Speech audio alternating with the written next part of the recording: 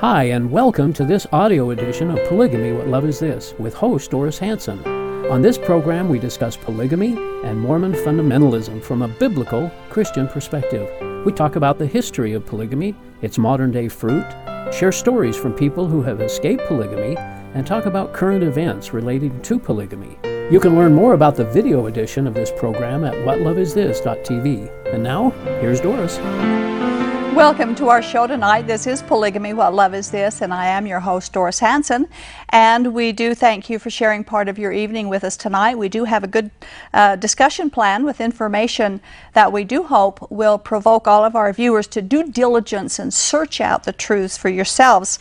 However, before we get started, I would like to make a message to a caller who called us last week. His name was Robert, and he had called in and mentioned that he watched Sunday television show called Shepherd's Chapel, and that was how he got his religious teaching, he said. Well, I got some responses from that from some of our viewers and friends of the ministry, and I'd like to read a short email in regards to this comment that our caller said, and this is what the email wrote. It says, on Thursday, January 26th, a caller named Robert called into your show. Would you please communicate to this caller that the preacher he is currently following is a heretic? His name is Arnold Murray and teaches on television through Shepherd's Chapel. Please make a comment on this, as I personally followed him for a while and discovered that he teaches that Eve had sex with Satan in the Garden of Eden to produce Cain. This is obviously false, because Genesis teaches that Adam is the father of Cain. Please, please, please share this as a general note to this man named Robert. Well, I want to thank this viewer and others who commented on his remark about Shepherd's Chapel. Previous to last week's show, I had never heard of it, so I couldn't make any comment myself. And we're grateful to get this information. And it is our responsibility to warn our viewers that following false doctrine is spiritual suicide, no matter what the doctrine is or who gives it to you.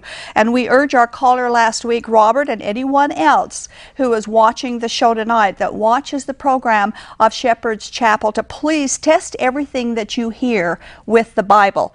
The Bible is the only resource that God has given us to measure up for the truth. And if you would like to read more about Shepherd's Chapel, we do have a website that we would like you to go to, and you can read all about what is being taught that's heresy, and that website is www.watchman.org/profile/murraypro.htm. And if you didn't get this all written down, you can email us, tv@aboutpolygamy.com, and I'll be happy to send you this website for you to check this out for yourself. And just like God told us, we are to check out everything that we learn to make sure that it measures up to the truth. The Mormon Church and polygamy groups portray Joseph Smith as the innocent victim of all kinds of unwarranted persecution and trumped-up false charges. But in reality, Joseph Smith was guilty of all sorts of illegal activities. He was taken to court several times and was convicted of crimes against society. He was not the squeaky clean, wrongly persecuted, innocent victim he is so often portrayed to be. I was shocked when I discovered the real Joseph Smith, and most people who learn about him, the real history of Joseph Smith, was also and is also scandalized, not only because of the dastardly deeds that he was guilty of, but also because he is now eulogized as the martyr of the highest caliber. When I would tell others, and do tell others, about the true story of Joseph Smith's death, they would growl at me and accuse me of untold blasphemies, even thinking an unkind thought of their precious prophet. Well, tonight we're going to discuss the untold story of Joseph Smith's death, all documented historical material, and our guest to do this knows what he's talking about. And I would like to introduce and welcome to our show tonight, Bill McKeever. Thank you, Doris. Good to be with you. Thank you for coming again. You've been on our show several times. It's always a great pleasure to have you here. And we would like our viewers who perhaps haven't met you before on our show, you do have a ministry, a website, and different things that you do to minister this culture. Would you like to tell them about it? Sure, yeah. I began Mormonism Research Ministry back in 1979. I came from a background that was not Latter-day Saint. That sometimes helps, that sometimes doesn't help. If it does help, it's because I'm not really a true apostate, and whatever. But anyway, my interest in Mormonism stemmed from a lot of the friends that I grew up with in Southern California, and they never really tried to convert me before I became a Christian. But after becoming a Christian, that's when they started challenging me on some of the things that I believed, and it was in those talks that I became very concerned about, what I was hearing from my friends, because I like these people, and so in 1979, I started Mormonism Research Ministry, mainly as an outlet for the body of Christ, to help them in better understanding what the teachings of the LDS Church were all about. And then it kind of now has kind of like a twofold approach. We not only want to educate the body of Christ, but certainly we want to reach out to the Mormon people. And so we do a lot of that through outreaches here in Utah and other places as well. And we have a website, mrm.org. We have a blog site called Mormon Coffee. It's forbidden, but it's good. Is the subtitle to that, where people can discuss these issues. We also have a radio program, Viewpoint on Mormonism, that airs here in Utah daily, in the morning at 9:45 and in the evening at 9:30. On AM 820, right? 820, KUTR. As Sean goes, the truth, right? The truth, yeah. And then you have a book. I always like to plug this book because it's been so helpful to me. In Their Own Words, a collection of Mormon quotations, and it's a collection completely filled with their own quotes, their own comments about all the issues. None of mine. I left my quotes out of there, so right.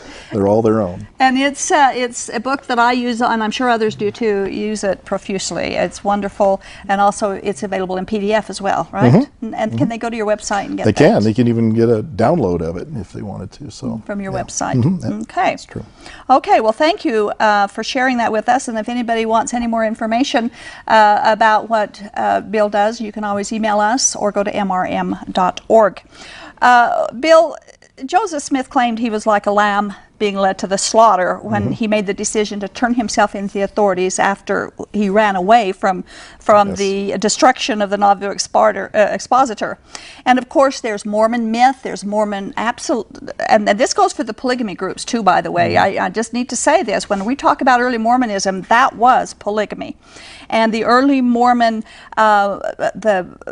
people actually said, after he said about himself, that he was led meekly, very meekly, as a lamb to the slaughter. When I discovered that he died a brutal death, I was shocked. I was terribly shocked. I didn't know what to say. But anyway, we're going to talk about that tonight. What maybe most people who believe and follow Joseph Smith don't understand about his death. So what, was he unjustly persecuted? Let's start with the story they don't know. Well, of course, Joseph Smith was very controversial by the mere fact that he was introducing theological ideas that certainly didn't fit within the parameters of what was known as Christianity and what is known as Christianity.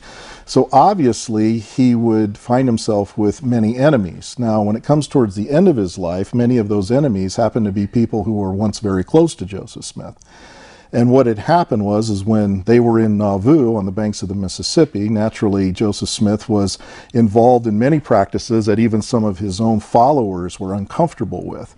Some of them ended up leaving Joseph Smith's loyalty, or were no longer loyal to Joseph Smith, and produced the newspaper, the Nauvoo Expositor, that was meant to come out as a weekly publication, and it was supposed to do exactly what it said, to expose what was going on in Nauvoo, primarily through the mayor, Joseph Smith, and also the prophet of the Mormon Church. So Joseph Smith was the mayor of Nauvoo at the time. Yes, okay. And so Nauvoo was not an insignificant town at that time. It was had a pretty good population for that time period. Some say it even rivaled the city of Chicago. Wow. There were a lot of Latter-day Saints that had settled there because they had basically followed wherever Joseph Smith went or told them to go, they followed him. And so here they are in this little swamp-infested town originally known as Commerce, Illinois.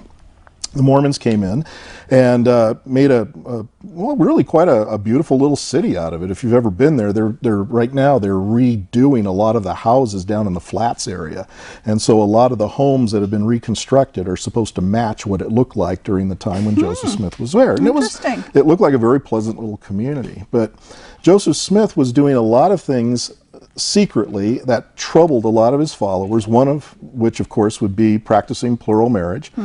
And lying to his people about it. Not only lying to his people about it, but lying to his own wife, Emma, about it. They were not happy with this. They also felt that Joseph Smith was abusing his power as mayor of Nauvoo. So they decided to put together this newspaper to expose him. And they were going to address a lot of these things in future issues. Well, when the first issue came out, Joseph Smith naturally was not very happy that they were going to be saying a lot of bad things about him. So they had a city council meeting, and it was actually Joseph's brother Hiram who suggested that they were to pie the type. They were going to go in and destroy the printing press and to scatter the type to make sure that this could not happen again. And that's exactly what they did. I think it was on June 10th when they finally went in there under the orders of the city council, Joseph Smith being mayor, and they broke into the headquarters of the Nauvoo Expositor and destroyed the printing press. And of course the owners of the press were not very happy about that, so they filed charges wanting Joseph Smith to be arrested. And so there were trials. He got off, and there was a lot of controversy over this. But ultimately, in order to settle this issue, they were going to go to the county seat in Carthage, Illinois, and he had talked with the governor, Thomas Ford, about this, and they were going to get this issue settled once and for all. So Joseph Smith, at first, does not go very willingly. He actually goes across the Mississippi to Montrose, which is a town that is still there, directly across the river, the Mississippi River, from Nauvoo. And of course he is given a letter from his wife, Emma, telling him that he better come back because people were saying that he was a coward, that he was leaving the church in the lurch, if you will, and they wanted him to go back and get this thing settled. So he ends up going back, quite reluctantly, I'm sure. And before he finally goes to Carthage is when he makes that famous saying that he's going as a lamb led to the slaughter, cool as a summer breeze, he's going to die as an innocent, he's going to go as an innocent man, or something like that. Very romantic in the way it's portrayed. But that is where I think you and I would have a real problem with this. Because he's using a verse taken out of Isaiah 53:7, which we know is a messianic statement. It applies to Jesus. Supposed to describe how the Messiah would go to his death. And of course, when Joseph Smith uses that verse, he is certainly trying to make the implication that there's some kind of comparison there. And yet that is not really true. No, it's not true at all. We could do some honest comparisons of the way the whole thing worked out, and know that there is no comparison at all. Now, there was only one edition of the Expositor ever printed, wasn't there? Right. Yeah. After that first edition came out, Joseph Smith made sure there were no more. In that edition, and I have not read the entire. I don't know if it There's a lot it's of on stuff the screen in it. there. Does it talk about him marrying married women? I'm not sure exactly what it says on that particular topic. From what I get, most of the real dirt was supposed to come out in future issues. And Joseph Smith was preventing that from happening. Now, you made a remark that I thought is so good. Jacob chapter 2 says that polygamy is abominable, and God doesn't want him to do it, and it says several verses about how bad polygamy is, commanding them not to practice it. And then in verse 30, it has, unless I want to raise up righteous seed. And you made the remark that Joseph Smith's antics refutes that itself. Joseph Smith's polygamy tends to go against the grain of why a Mormon should ever think there should be polygamy. The whole reason for polygamy, according to the Book of Mormon, and even though it's very much criticized throughout the Book of Mormon pages, there's that one little exception in Jacob chapter 2, where it says that if God chooses to raise up seed, then this can be changed. Well, the question is then why did Joseph Smith feel it necessary to actually marry married women? We have no we have no evidence whatsoever that I know of that any of these women were married to men that were either impotent or sterile. But yet Joseph Smith decides that he's going to marry these women, some of whom had wives or husbands that were members, some were not. Right. But he chooses to marry these women that already have living husbands. Now, in every culture, including American culture, that's adultery. Yeah. But for some reason, in Mormonism, it's okay. Joseph Smith always gets a pass. Yeah. Smith can do just about anything he wants, and the Mormon people just go along with it, and they won't criticize him. If we were to put that in a 21st century context and say, let's say, for instance, Thomas Monson started behaving like this, I would say there are probably some Mormons that would probably turn a blind eye, but I would hope to think that most Mormons would be troubled by this. I would think so, You yes. put yourself back into a 19th century context, and you still have to ask yourself the question, what makes it so right for Joseph Smith and so wrong for everybody else? And some of the women, at least a couple of them that he married, they were pregnant. Zena Huntington was 7 months pregnant, proving that she can rise up righteous seed without Joseph. Sure. There would be no need for him to marry married women. So that's there's for sure. no need for Jacob chapter 2, verse 30. And we don't even have any real solid evidence that through any of his plural relationships that there were any offspring. Well, not real solid. There's not pretty- real solid. There's some speculation, Right. but nothing has ever really been proven. Yeah. So that kind of throws that. So he comes back and they arrest him and he's tossed in jail along with Hiram. Well, he ends up going to Carthage and he turns himself in. And he's expecting to go, I guess, to the local hotel, and he's going to turn himself in. And well, he's met by a constable by the name of Bettysworth, and he finds out now that the charge is no longer riot, which is what the original charge was for breaking up the printing press. Now the charge is actually treason. Now that's a lot more serious. That's very serious. It carries a death penalty in the United States, at least back then. So now he finds himself being put in the Carthage jail.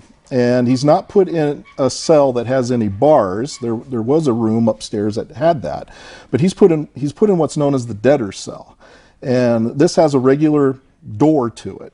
But the door is warped, so the latch doesn't even work. Okay, so he's not even locked up. No, he's not really. It's almost like a house arrest. I mean, you're on your good behavior. So he's in there and he's waiting for this. And what happens is he's actually visited by a number of people.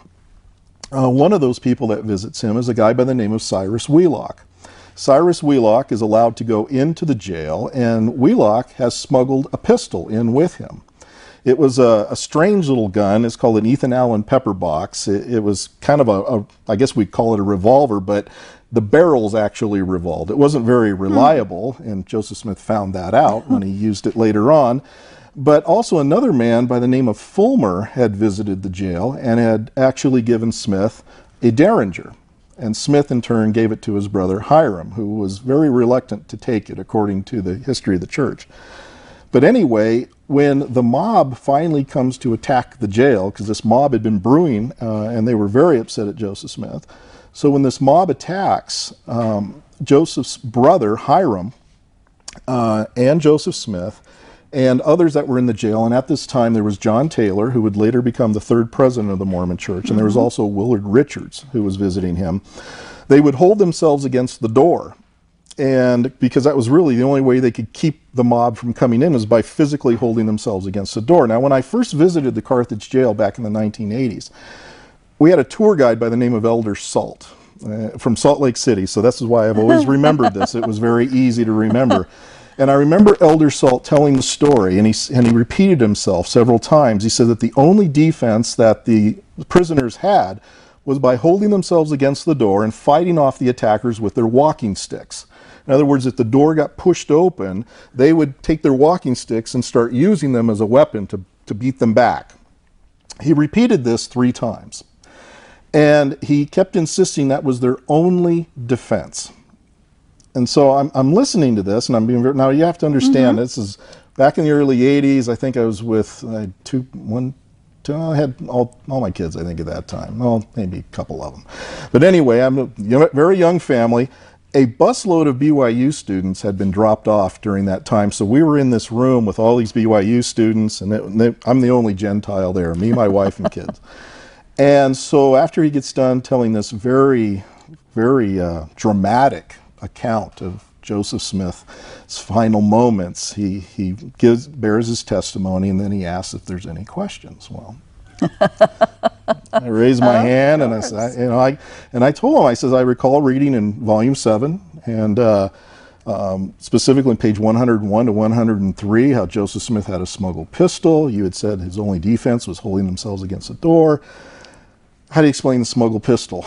And so I'll never forget, he kind of looked to the floor, put his hands behind his back, he rocked on his heels, and he said, yes, there was a gun. And then he proceeded not only to admit to the Ethan Allen Pepper box, but he also admitted to the Derringer. So I didn't even mention that. So there were 2 guns. Yes, he knew this. But this is what troubled me. I was grateful that he was at least honest enough when challenged to tell me the truth. But why didn't he tell me the truth the first time? Why didn't he tell it? Why did he have to hold back that information? Because as the story goes, when they were holding themselves against the door, a musket ball comes through the door and hits Hiram in the face. In fact, if you've ever been down to the History Museum, they have a death mask of Hiram, and you can see the disfigurement near the bridge of the nose where Hiram was actually hit with this musket ball. And of course, according to history, the story is that he fell back saying something to the effect, I am a dead man. I personally doubt that he really even said that, because a shot to the head like that, you're usually not capable of forming sentences. So he falls back, and Joseph Smith supposedly goes to him and says, oh, my poor dear brother Hiram. Did he really say that? I don't know. There was quite a gun battle going on. Don't know. There was. There's going to be a lot of shouting. There's going to be a lot of smoke. There's going to be a lot of confusion. And the mob is coming in the room. Yeah, but yet, remember, the Mormons are writing the history. Like with the Mountain Meadows, the Mormons wrote the history. Right. Okay, so they're writing this history as well. And of course, it's going to be very dramatic, very romantic to give Joseph Smith this larger-than-life persona. Before we go any further with that, let's back up just a little bit to the wine. Didn't they have some wine brought into the room before They the did. gun That battle was started? after Wheelock brought the gun into the jail. So the word of wisdom is in effect only if you're not in prison. Then you don't have to because obey. Joseph Smith made it very clear that the wine was not for sacramental purposes. It was to relieve their spirits. So it was to relax them. Okay. But that's okay. Well, here's the thing. A Mormon might argue, yeah, but the word of wisdom was only a suggestion. Because if you read, Section 89 carefully, the first part makes it sound like it is a suggestion. But Joseph Smith made it mandatory for all officers in the church. And he was an officer. He was in the definitely church. an officer. Definitely. So was his brother. So he would not be exempt from that. But yes, they did. They did drink wine, and it does say that very clearly in Volume 7 of the History of the Church. So they had the wine, and they had the pistols, and a gun battle ensued. Right. So Hiram now is probably dead. Okay. He's probably dead at this time. And so Joseph Smith then, after seeing his brother, as the story goes, he grabs the pistol that was in his, the History of the Church says, in his pantaloons pocket. He grabs the pistol, and he goes to the door, opens the door, puts his arm through the door, and fires the gun 6 successive times, but only 3 barrels discharge. That's not atypical for an Ethan Allen Pepper box. They were not very reliable. You'd think if Cyrus really cared about Joseph Smith, he would have given him a better gun, but that's another part of the story. So anyway, he fires this, and we know, according to the testimony of John Taylor, who was there, John Taylor said that when Joseph Smith did that, he fired the gun 6 successive times, only 3 barrels discharged. According to John Taylor, he hit 3 people, and Taylor said 2 of whom I am informed died. That's the way it reads in the History of the Church. That's the way it reads in other Mormon sources that talk about the last moments of Joseph Smith. They all repeat this story. Now, some Mormon apologists have argued that nobody died. Okay, who cares? Okay, I mean, the fact is Joseph Smith purposely aimed the gun at fellow human beings and fired the gun with the intention of causing bodily harm. Whether they died or not is really irrelevant. Mormons want to make an issue out of that, but the issue is that dying as a lamb led to the slaughter, because after Smith fires the weapon, he goes to the window, and even Richard L. Bushman admits that he attempted to give the Masonic signal of distress, "O Lord my God." Those were the only words that he was able to get out before he was shot, and then ultimately fell out the window, and sadly they propped him up and shot him and made sure that he was dead. And I'm, many times Mormons would think that maybe we relish in that episode, and certainly we don't, for a number of reasons. Right, one, it was wrong. It was wrong. You don't take the law into your own hands, no matter how much or how badly you think that person might be. There are legal ways that you do this. Right. But second of all, had they not made Joseph Smith's death come out like that, make him a martyr, because Mormons do think of him as a martyr. I don't think it's fair of Mormons to expect us to draw that same conclusion, but they tend to get very upset if we challenge that label. But how many of them, like me, like I'm talking about my own experience, and the people, many people I've talked to, they really have not heard any other story. They have no other way of finding out that it was a gun battle. Yeah, I've just been dialoguing in email with a Mormon who doubted my account of him having the smuggled pistol, and then later he said that, well, he didn't get it from Wheelock. One of the mobsters and one of the mob people had it and stuck their hand through the door, and they shut the door in his hand, and Smith took the gun from him. And I'm going, no, that's not what happened. That's not. I have heard so much folklore regarding this whole story.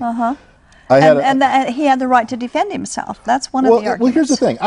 Because people ask me that, say, well, what would you do in a situation like that? And I say, I don't know.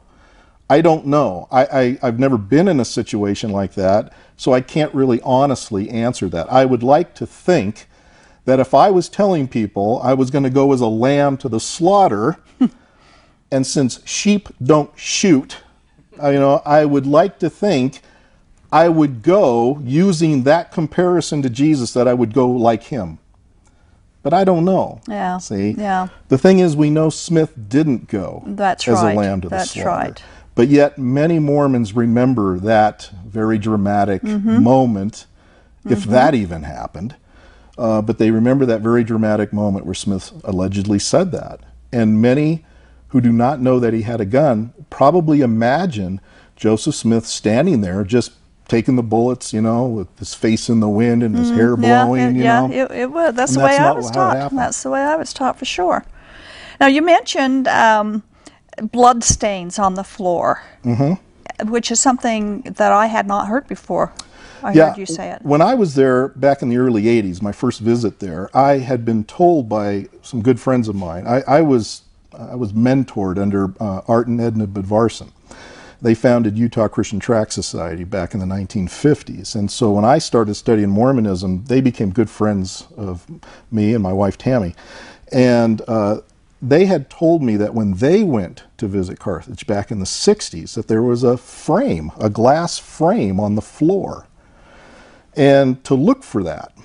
And I said, oh, okay, but I actually have a picture on our website of Edna standing next to this glass frame, so you can see that it's there.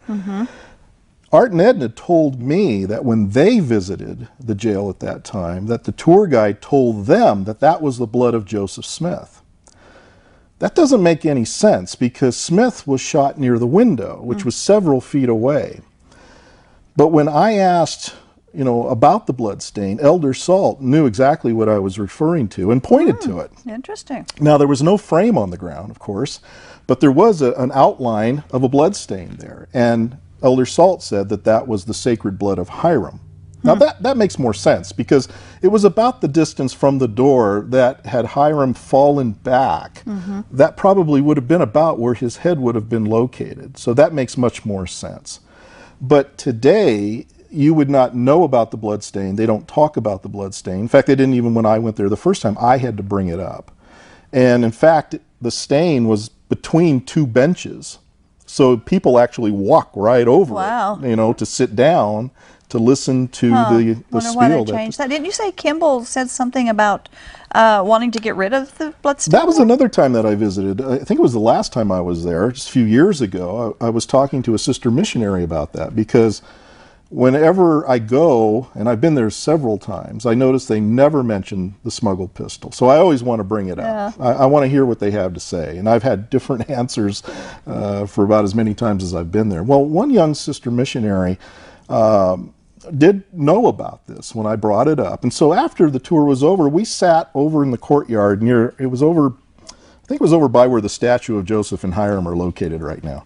And we sat down, there was a bench not too far from those statues, and we just got into a very good conversation. She's a very sweet girl, and so we started talking about some of the history about the jail and the history of Hancock County and Nauvoo and things like that. And she was the one that told me that it was Spencer Kimball who tried to have the blood stain removed. Now, I've never verified that. It's not all that important to me, but it shows that it must have had some importance to the Mormons. Yeah, they wanted to get rid of it for some reason. I wonder if they did a DNA test and found out it was the blood of a lamb or something. Yeah, doubt it. But I don't know. I don't think they ever have. But she told me that they tried to remove it, but it doesn't come out. And interesting. I mean, those floors, they look like they're made out of oak, some hardwood naturally, and the stain is pretty in there. It's not coming out. Well, we need to take a break right now and open up our phone lines. Our telephone number is 801-973-TV20. That's 801-973-8820. And we would like you to stay on topic when you call in tonight and to turn your TV down. And we also have a message right now that we would like to share with you.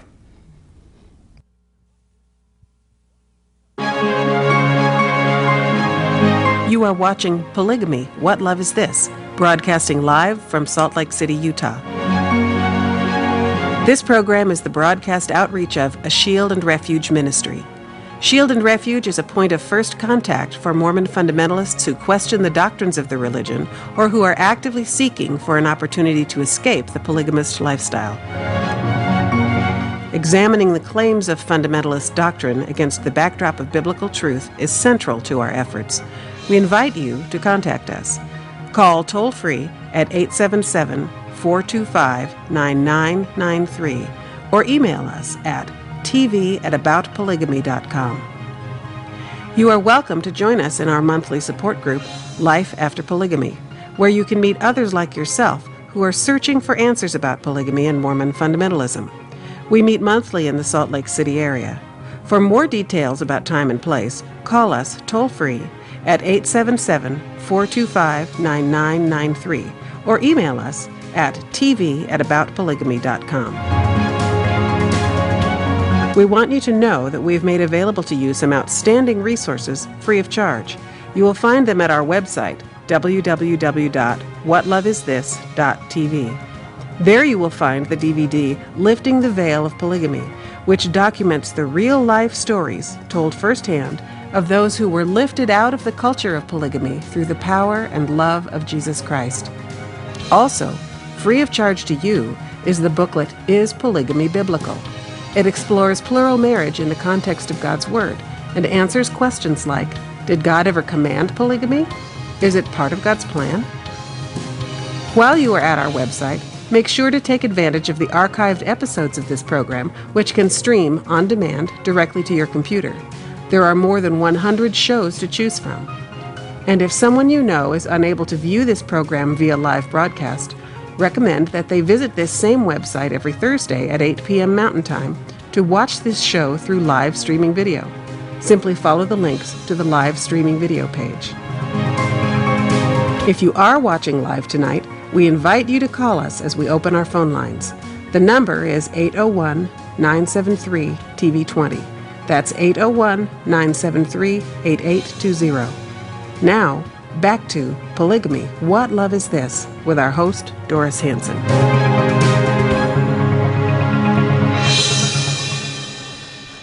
Welcome back to our show, Polygamy, What Love Is This? Our guest is Bill McKeever. We're talking about the untold story of Joseph Smith's death. Did he die as a lamb being led to the slaughter, or did he die as a martyr or a lawbreaker? That's a good comparison, because let me give you this scenario. I was thinking about this very heavily because this is a chapter in our revised Answering Mormons Questions that's coming out in October. This is a big issue with Latter-day Saints because, of course, they've always heard how Joseph Smith died as a martyr, but let's put it in a 21st century context, and I'll use myself as an example, okay? Let's say myself, I'm a very controversial religious figure in Salt Lake City, okay? I've done some things that some people really question. So a lot of my close friends have left me, and they're going to expose me, you know, for this, and so they've gotten a hold of, let's say, a reporter at the Salt Lake Tribune, and they're going to come out with a big hit piece on me. So I decide I'm going to head them off at the pass. Now, I'm known as a religious figure. I'm very controversial, okay? Okay. That's almost true in some ways. You know, my name is had for good and ill, so in the Salt Lake Valley. So let's say, though, I'm going to send people to break into the Salt Lake Tribune's offices and find the desk of the reporter who's going to run that story. And their orders are that they're going to find the desk, they're going to take the computer, they're going to smash the monitor, they're going to take the hard drive, and they're going to erase it, reformat it, making sure that the story that's on that computer is never going to run. But in the process, they get caught. I'm implicated, and I'm arrested. They arrest me, take me down to the Salt Lake jail. There's a mob waiting for me down there because they're really ticked off, not only at some of the things I may have done, but the fact that I would try to cover it up. Somehow, someone's carrying a gun, shots are fired. Let's say, hypothetically, I grab the pistol of one of the officers that are standing next to me to defend myself. I shoot back, and I'm killed in the process. Do you really think for a minute that any Mormon would say Bill McKeever died as a martyr? I don't think any of them would draw that. So they either. would not draw that conclusion. I would die because of the crime that I committed, having someone break into that office to cover up something that was going to expose my evil behavior. Right. I don't think they would look at me as dying a martyr. I don't think Mormons would talk among themselves saying, oh yeah, it was sad what happened to Bill, he died as a martyr. I don't think so. But yet Mormons expect us to give that label to Joseph Smith. What was really different there? Destroying a printing press, having someone destroy it. Yeah, there's really not much difference There's not much difference. So what is a martyr? What is a true martyr? There's a number of different definitions for that, but usually it's been thought of as a person who willingly gives their life for what they believe to be true. For instance, in the first century, when Christians were dying as martyrs in the arenas, they went willingly. They didn't put up a struggle. Now, I read one Mormon said, oh yeah, sure, they didn't put their arms up when the lions were trying to bite them. And I thought, oh, let's be reasonable. That's not the whole... No. Let's be reasonable here. But they actually went willingly. You couldn't volunteer for martyrdom in the first century. That was not right. No. They had to come get you. But when they did, you went willingly. I don't think Smith really had any intention of going willingly. When he took the gun, I think he proves that he never had any intention of going willingly. So these are some of the facts that if a Mormon does not understand our conclusion, they should at least try to understand why we have difficulty giving that kind of a label to Joseph Smith. It's not the same as what we see in the first century church or even what we see in the Christian church to this day, because Christians are dying every day for their faith. Around the world, they certainly are. I don't think that can be overlooked. Yeah, and I don't think it's right when to apply the word, the definition of martyr to someone who wasn't a martyr, who died in a gun battle, and then apply it equally to someone who truly is a martyr dying for their faith. Because there's no doubt Joseph Smith was a religious figure, but it doesn't necessarily mean that they died for the cause. Right. Because, again, a point that I like to bring out is that Smith was not arrested for, helping the poor or helping the widows or doing any of these things. That's right. It wasn't for doing something that we would consider to be religiously respectable. Right. He was arrested for vandalizing and destroying a printing press. And I can understand why they would much rather think of Joseph Smith as dying as a martyr instead of dying as an accessory to vandalism. That just doesn't have the same connotation. And he was mayor too. Yes. Not only that, Should not have only known was he a better. religious leader, he was a political Yes, he leader should as have known well. better. Okay, we have some calls here, so let's go to line 1. Jack in West Jordan calling. Hello, Jack. Hello. Hello, Jack. You're on the air. Okay, thank you. You're on the air. Turn your TV volume down, and what is your question? Hello, Doris. How are you doing this evening? I'm doing great, thank you. Good. Hey, I really appreciate this topic tonight. And by the way, Bill, that's a great tie. And Jerry Garcia, when I take him to church, it's about as close as he ever got to church, probably in his life. So, thank you. but anyway, I'm really interested in this topic tonight, and I'm just curious of this one question: is how do you think Howard Stern will do as a judge on America's Got Talent this year? And Okay, let's go Oh, no. to line 2. Ted. Hello, Ted. Yes. Yes, you're on the air. Okay. Yeah, what is your question? Okay. Yes. My question is, a number of times I've heard a story about what they call the Morrisites, who broke off from the church and came up to Ogden and lived along the river at a place they call now Lornfor Park. And Brigham Young couldn't take this, so he sent Porter Rockwell and what they call the Danonites up to deal with them. They ended up killing most of the men and telling the women in this group that they had to return to Salt Lake and get back into the fold or they would let them starve to death that winter. Now, I've heard this from two different sources, and actually one of them was from a guy named David Morris. I wonder if you know anything about that. I'm not familiar with that story. Sorry. I'm not either. I'm not. I'm not either. No. We could do a Google on it, though, and find Good. out about it later. Nobody's familiar with that? I'm not. I'm sorry. When was this supposed to have happened? Well, it was sometime after they settled here in the Ogden Valley, but there was a guy named, his last name was Morris, and part of his family broke off with him and some others, and the main contention was polygamy. They didn't want to live the polygamy. I think it was because the Morris individual had like 5 daughters, and he didn't want to marry them off to old men. Oh, he's a smart man. Good for him. Well, I'm going to look him up. See if I can find this story now out. I'm intrigued. Yeah, me too. Sorry, Ted. Okay, well, You might want to look into this because I got this from a pretty good source. I will. I'll check it out. Thank you, Ted. Okay. Bye. Okay, Don Gilson is calling from Salt Lake City. Hello, Don. yes, Yes, you're on the air. okay. Do you have a question? Hi, Hi, you need to turn the TV volume down. I will. Okay, yeah, I don't really have a question. I just have a statement. I'm an employer, or I was an employer in Salt Lake City. My company actually did the graphics for the building sides for the 2002 Olympics. But I had a very good friend that worked for me, and his name was Mike. And I saw the damage that he was from a polygamous background. And his wife and children were actually taken away from him because he moved away from the church and were given to his brother.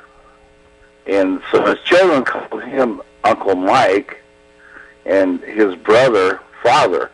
It was, and the poor guy, he was just destroyed. His whole life just went down the drain. And, I met his mother and I met his sisters. But this is firsthand what happens with polygamy. What group was he in? It's a cult. Da- It's not a religion. No, it's that a I religion. see. And I'm not a religious person, although I do have a Mormon background. But Mike was it just ruined his whole life. Don, can you tell me because what he wouldn't follow their teachings, his whole family was taken away from him. Don? And Don? it was just Yeah, I don't even know what to say. He, like I said, he died a couple of years ago from pancreatic cancer. Yeah, Don, could you tell me what group this man was from? Do you know what polygamy group? I'm not sure what exactly. You don't know which group then that he was. No, I don't. But he was one of my best friends, and he never. We didn't really talk about that too much, but I did. His mother and his sisters would come over to the shop where we worked all the time, and they were lovely people, but I couldn't believe what had happened to him. And well, Don, you mentioned that they were lovely people, and just like the Mormon people that we talk about on this show, the polygamous people, most of them are lovely people. Oh, and they are. We are. care deeply like for I say, them. I am not a religious person. I was raised in the Mormon religion, but... Well, Don, Jesus didn't like religion. He wasn't religious either. We are to be Christians who follow Jesus, not follow religion. There's a big difference between being in a religion and being in a relationship. I believe in the golden rule. Well, the golden rule won't get you to heaven. You do unto others as the golden you would rule have won't them do forgive unto your you, sins. and that's the way I live my life. I don't go to church, but and I don't think that I don't think that's necessary. Well, Don, that's your life that way. That's a different conversation, which we can have at some point, especially if you'd like to email us about it. But we have another caller that we need to take right now, and I appreciate your phone call. Thank you. Okay, we have line 1, Bob in Salt Lake City. Hello, Bob. Yes, I have a question for your guest. Yes. That perhaps he could help me understand about who exactly was the mob that was at the jail. We hear about the mob, but myself, I've never really understood exactly perhaps who they were and or perhaps who they represented, and who exactly were these people? Well, some of them are actually mentioned by name, but a lot of the people that were involved in this, we have to assume, were people that were very upset with Joseph Smith's behavior in the area. Some of them went to trial. They were not convicted. Some of them went on to actually hold some prestigious positions. But as far as who they were and their background, I don't really know what all the particulars are, although some have said that some of them were actually Masons, part of the local Masonic Lodge, and some of them were actually upset that Joseph Smith had taken the Masonic ceremony and adapted it to fit a Mormon ceremony, the Mormon Temple Endowment Ceremony. Smith became a Mason in 1842. About a month later, he starts this endowment ceremony, and of course he's telling a lot of these Masonic secrets to his fellow Latter-day Saints, and Masons don't like that, and some of them were probably a part of that as well. Would that perhaps explain why he began his Masonic... Yes, many feel that's why. Maybe he recognized some of these people. That's a very good point. That's probably why he did attempt to give the Masonic signal of distress, hoping, because by a vow, they are supposed to come to the aid of fellow Masons that are in trouble, but it didn't work for Joseph Smith. I was just curious, perhaps, I'd also heard in the past that, Smith was in Carthage, that the Nauvoo Legion, or members of the Nauvoo Legion, had left Nauvoo or dispatched on their way to perhaps rescue Smith, who was their lieutenant general. Have you ever heard of... There is a hint to that in the History of the Church, Volume 7. There is a hint to that someone was going to go get them to come to his aid. Right. From what I understand and from what I read from their textbooks, Smith was not in favor of that, at least at the beginning. I don't know, he could have changed his mind later on, and maybe that never really got recorded. I'm not aware of it. But yes, that has been assumed by some. I was curious if you'd be willing to speculate that Smith perhaps, and this is perhaps a stretch, where he engages with a gun battle with the mob, which may have, just say that his hand may have been forced, but if he's been informed that he is going to be charged with treason, which is a very serious and was executable at that time, now in the United States it's a life sentence, but with his other previous crimes, with polygamy, of course the printing press, destruction, perhaps other crimes, that Smith already knows that with conviction he's never returning to Nauvoo. He's looking at a life sentence and or execution. He has, what I mean is he has no further choice than to perhaps defend himself and perhaps may vie for what could be seen by history as martyrdom. He knows he's not returning. Sure, there's a lot of things that we can speculate about. I've often tried to put this whole incident in some kind of time frame, a timeline to see what happened when. I sometimes wonder who really fired the first shot. Of course, according to the Mormons, Joseph Smith was a defender. Is that really what happened? I don't really know. I don't know if there's enough of those details that have been recorded, and if they are, I haven't seen them, but I would certainly love to see them if they're available. I would love to put this thing in some kind of a timeline to see what happened when and hear the different testimonies. And you know, John Taylor was there, and he saw it all. There might be some information that they have. I was going to mention an unintended question. Do we ever have the other side of the table for the people who on the outside tell a story? I guess the story that we have is from the people that were on the inside, who were Taylor and Woodruff. Well, there would be Taylor and Richards, not Woodruff, but Willard Richards was there. You would think so. Now remember, both of them were wounded. One of them was underneath one of the beds, and so if they actually saw a lot of this is rather questionable. No doubt they probably heard a lot of stuff that was going on, but did they actually see some of these things? I see, that's the problem, and all we have really is the Mormon account of it. And the Mormon account we get from Richards and Taylor primarily. We'll have another side of the story from the people on the outside, their account.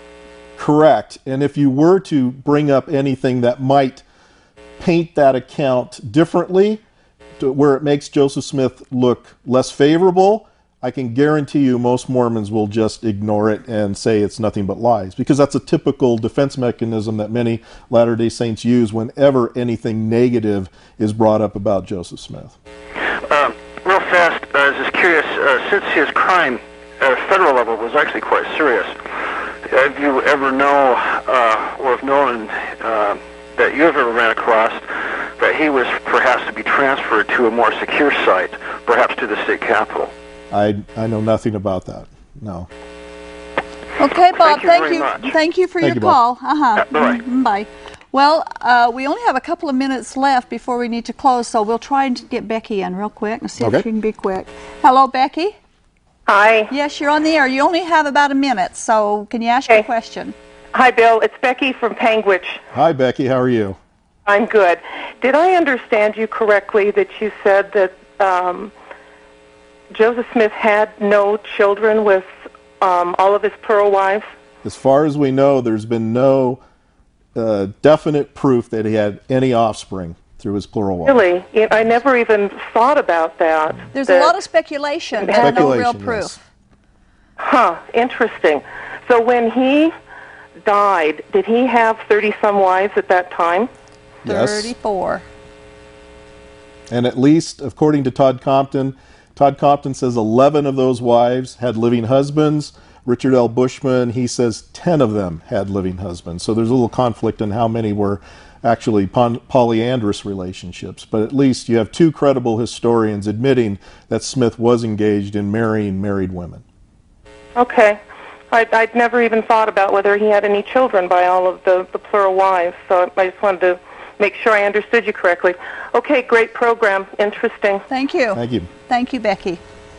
Well, we only have about a minute left, so we can't take the other caller that's waiting, Rayona. If you want to email us, we'd be happy to answer your question by email.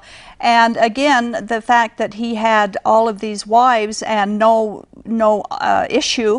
offspring from these wives again proves Jacob 2:30 is not effective. Correct, because the purpose would be to do just that. To have the children, and there were no children there that we know of. And now, again, there is some speculation that there was some, and even some abortions. There's speculation that took place, but again, we don't have any.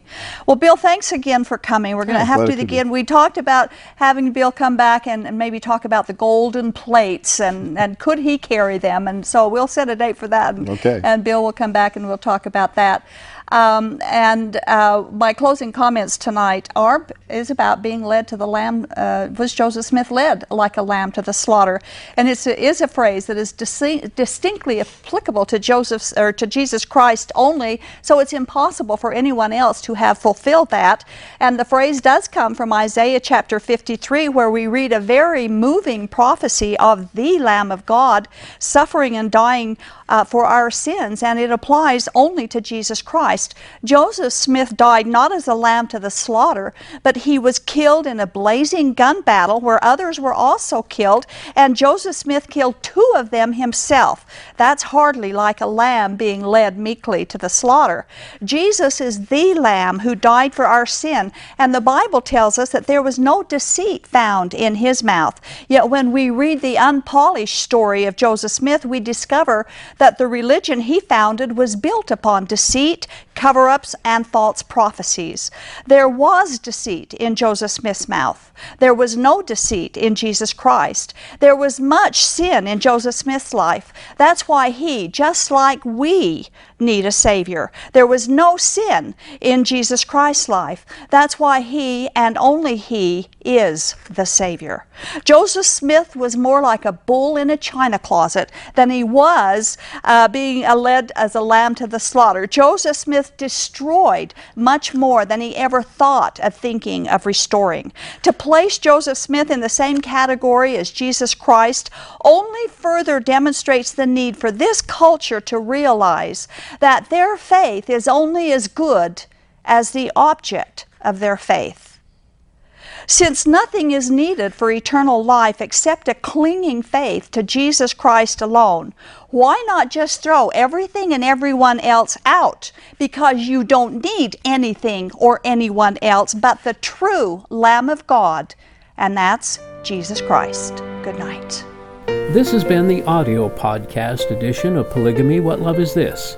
This program is a production of A Shield and Refuge Ministry and Main Street Church of Brigham City. You can view current and past video episodes as well as download audio episodes of this program at whatlovethis.tv. If you or someone you know is in need of assistance in leaving a polygamous situation, please contact us. We are here to help. All of our contact information can be found at shieldandrefuge.org or call us at 877-425-9993. If you have any questions or comments about this or any of our other programs, we'd love to hear from you. Write us at email@whatlovethis.tv. Thanks for listening, and we hope you'll join us again.